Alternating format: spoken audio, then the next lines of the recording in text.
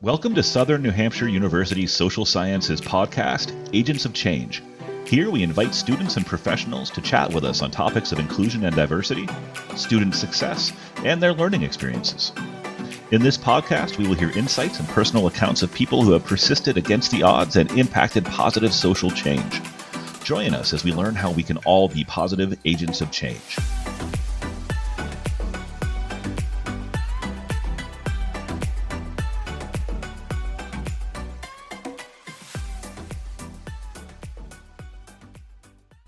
Welcome to the podcast Agents of Change. I'm your host for this episode, Leman Tash. During this episode, we will be talking about a lesser known side of American history, which gives a different perspective to traditional November Thanksgiving celebrations. I would like to welcome our special guest, David Gordon Buresh. Thank you for being here. Would you please introduce yourself to our listeners? Thank you, Lamont. Hello, my name is David Gordon Buresh. I am a mixed race white Native American man living in New England. I was raised as a member of the Abenaki band of the Missisquoi Swanton, as well as the Nulhegan, now the Nebesek, or Nebesek, now Nulhegan band in Vermont. And I am active with the United American Indians of New England. And I have worked with Lakota Kids as well as Aloha Aina out in Hawaii for various other indigenous groups. Every November, millions of Americans celebrate the Thanksgiving holiday to symbolize friendly encounters between Native American people or indigenous people and the first European settlers who were arriving to this continent. Few people in this country, and in this world, I would say, know a different side of these encounters. In this episode, we would like to talk about Thanksgiving from the eyes of people who were on this land before European settlers came here. So, my first question is to you, David. In your culture, how is the history of Thanksgiving told? Thank you again for the opportunity to tell this story. So, there is a very different perspective on the story of Thanksgiving that originates with the Native American people of New England, specifically my own culture being Abenaki, who were present during this as part of the alliance made by Osamequin, also known as Massasoit, the great Wampanoag leader, who was principally responsible for the original alliance between the Mashpee Wampanoag and the Pilgrims. The situation regarding the actual history is what usually gets told in Native American circles. And as Thanksgiving is seen in Native American circles as a settler colonial holiday, specifically a holiday that tells a holiday that tells a mythological story about the coming of the English colonists to what would now be Massachusetts. The story is seen in a much different light from the peoples whose land are now held and occupied by not so much themselves, but mostly by the descendants of those colonizers.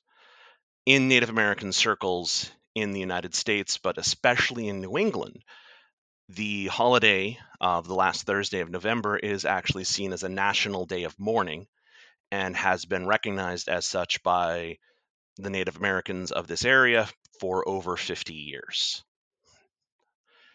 Now, the story we principally tell regarding the original settlement by the colonizers is that at that time, there had already been contact with European powers. The French were already in the St. Lawrence River Valley, the Dutch were already in the Hudson River Valley, and the English had already begun to settle what would now be called Virginia. Contact had already been happening for well over 100 years, and there had been many raids up and down the New England coast by English explorers who had been basically taking native people from their homes, putting them on boats, trapping them there, hauling them back to England or Spain and selling them. This is usually as slaves or as basically examples of the indigenous people of this region. This is historically the story of Squanto or Tisquantum, who is the Patuxet man who was taken and sold into slavery by the British and was one of the most principal people for the original arrangement between Osamoquin and the Pilgrims, as Tisquantum was the person who spoke English, which you can understand is not very common in the region of New England at the time of the arrival of the Pilgrims. So we always try to make sure that that is an understood political reality, that this was a political alliance forged by Osamoquin in an attempt to secure a degree of protection and access to trade goods and a general elevation of his political situation because he was in conflict with several of his local indigenous neighbors. And there had already been agreements and trade between these European powers and the various other groups. So, first thing we do is we sort of dismantle the myth of Native American charity. This wasn't a charitable act. This was a political act designed to build an alliance. Was it ultimately to the benefit of people who were, frankly, not equipped to survive a New England winter, let alone a second New England winter? Yes. Specifically, the Pilgrims, only reason they got through the first winter is because they settled in the Patuxet area and were robbing the graves of the people that had died there about 20 to 30 years ago. And because they got access to several grave goods, materials these people were interred with during the first wave of the epidemics that were sweeping through this region, that was the only reason they had food and supplies to get through that winter. They had proceeded to do other grave robberies up and down the coast to be able to get their hands on resources. Their crops hadn't been particularly successful, and it is true to say that the Pilgrims were a desperate people. The alliance offered by Osamoquin definitely got them through that second winter. It helped build a relationship that was positive and mostly lasted until the arrival of the Puritans about 20 to 30 years later, and stood as a arrangement that ultimately went sour during the life of Osamoquin's children, specifically what is called King Philip's War, which was the war of aggression by the British against the Wampanoag, who were being led by Metacommet, who was Osamoquin's son, after the assassination of Wamoset, the person who had immediately inherited the title of Massasoit, or the leader of the Wampanoag Alliance.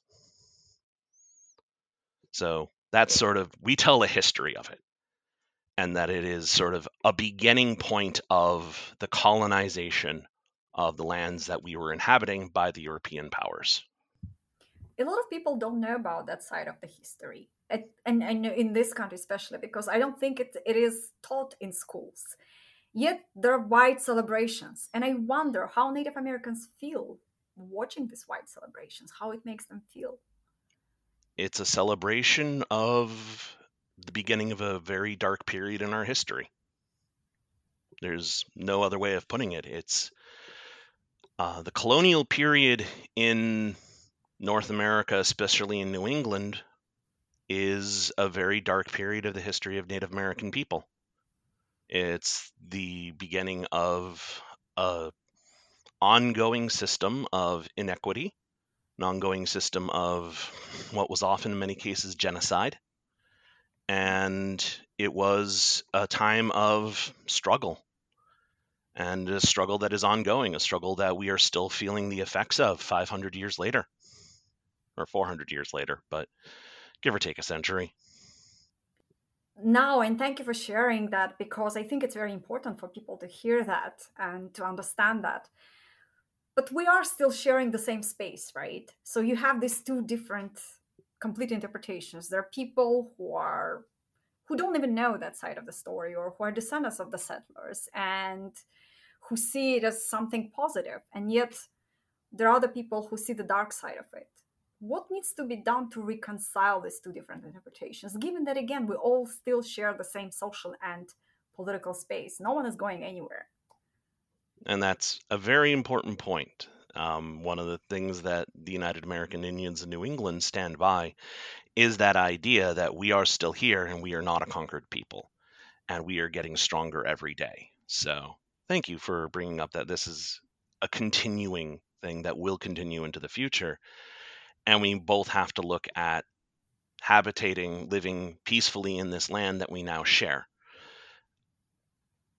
We generally want to see the mythology sort of dismantled and the truth be told, and to create a nuanced understanding of the history of this country, the history of a nation that we both now live in, and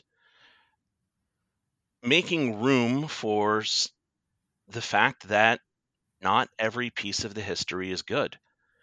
One of the big issues that I know a lot of Native Americans have a problem with is the depiction of the Osamequin and the Wampanoag in this sort of tragic, savage light of, weren't they so kind? Weren't they so generous? It was a contrived political move. It was the smart move at the time. Arguably, was it the smart move in the long run? That's history. We don't know. But it was people making choices that they felt would benefit their descendants and trying to make a good choice. We think that part of it just needs to be telling the full story. One of the things about the National Day of Mourning, which is honored every single year in Plymouth by the United American Indians of New England, is a political rally held at the statue of Osamequin. It regularly brings Indigenous people from all over North and South America, regularly getting in, like, I think 5,000 to 6,000 people, and a speech which was originally written by Wamsuta Frank James, a Wampanoag leader. This would be in 1969, I think, for one of the celebrations of like 300 or 350 years since the arrival of the Mayflower. He was approached by the city of Plymouth about providing basically what I'm doing here today, telling the other side of the story of Thanksgiving. And he produced a speech, which, as you can understand, with being even in the 60s, wasn't exactly something that these people wanted to hear. The speech was then, of course, not brought to the public. And Wamsuta said, okay, well, I'm doing it anyways. And that's what started the National Day of Mourning, basically a political protest that would be then followed by a march around Plymouth to sort of reassert the fact that this is our land, we are still here. In 1998, we was finally allowed to basically put up various signs in various places throughout Plymouth documenting our side of the history to be able to educate future people that would come, and that we would be allowed legally to have this march and this rally, which there had been several times where incidences with the police where, of course, they were not approving of a political rally and a political march. And eventually a settlement was reached. There is still conflict. There is still some tension between specific groups and the United American Indians of New England. And what really we want, especially in Massachusetts, is the ability to tell our own story, to be able to educate future generations, and to be able to simply speak the truth as to the situation that led this and not the myth. And yeah, it's very important because, again, given that a lot of people don't know. So in my last question, we have a little bit time, right, Hector? For the last message, most of our listeners most likely will be, either descendants of those first settlers, or they most likely will not belong to groups of Native Americans. What would be your message to them? What would you like them to think about, or to know, or to acknowledge? The one thing above all else is to understand that this is not the past. This is the present, and this is the future. We are living in a world, especially in the United States, where indigenous people, Native American people, Native Hawaiian people, Native Alaskan people, various other indigenous groups within the United States are living, breathing, and thriving communities. We are very much still here. We are very much still alive. We are very much still speaking our truths. And this is a land that has been for the longest time dominated by a very particular myth about the fact that we are gone, or we are dead, or we are in reservations.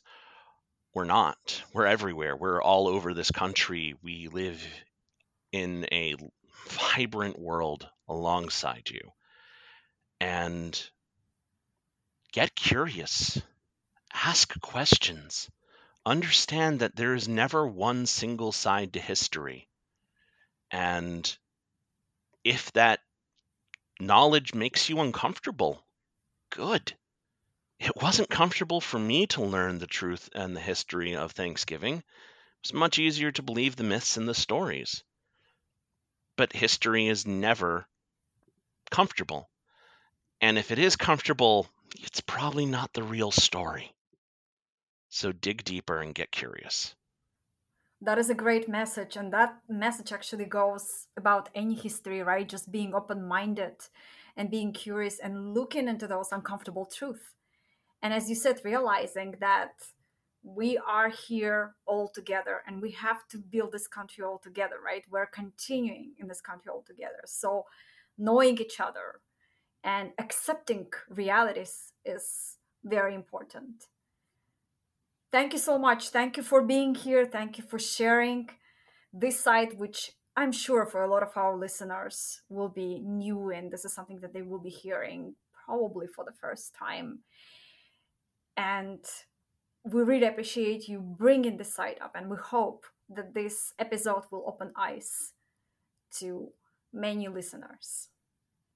Thank you, David Buresh, for your time and for all your insights that you shared with us. They're extremely valuable to our learning community. Thank you very much for having me. And again, my name is David Gordon Buresh, and I would highly recommend checking out the United American Indians of New England, as well as the Coalition to Stop Violence Against Native Women, which addresses a major epidemic issue that is facing Native American women in every community in the United States and Canada. This is Leman Tash, and I was your host for this episode of Agents of Change.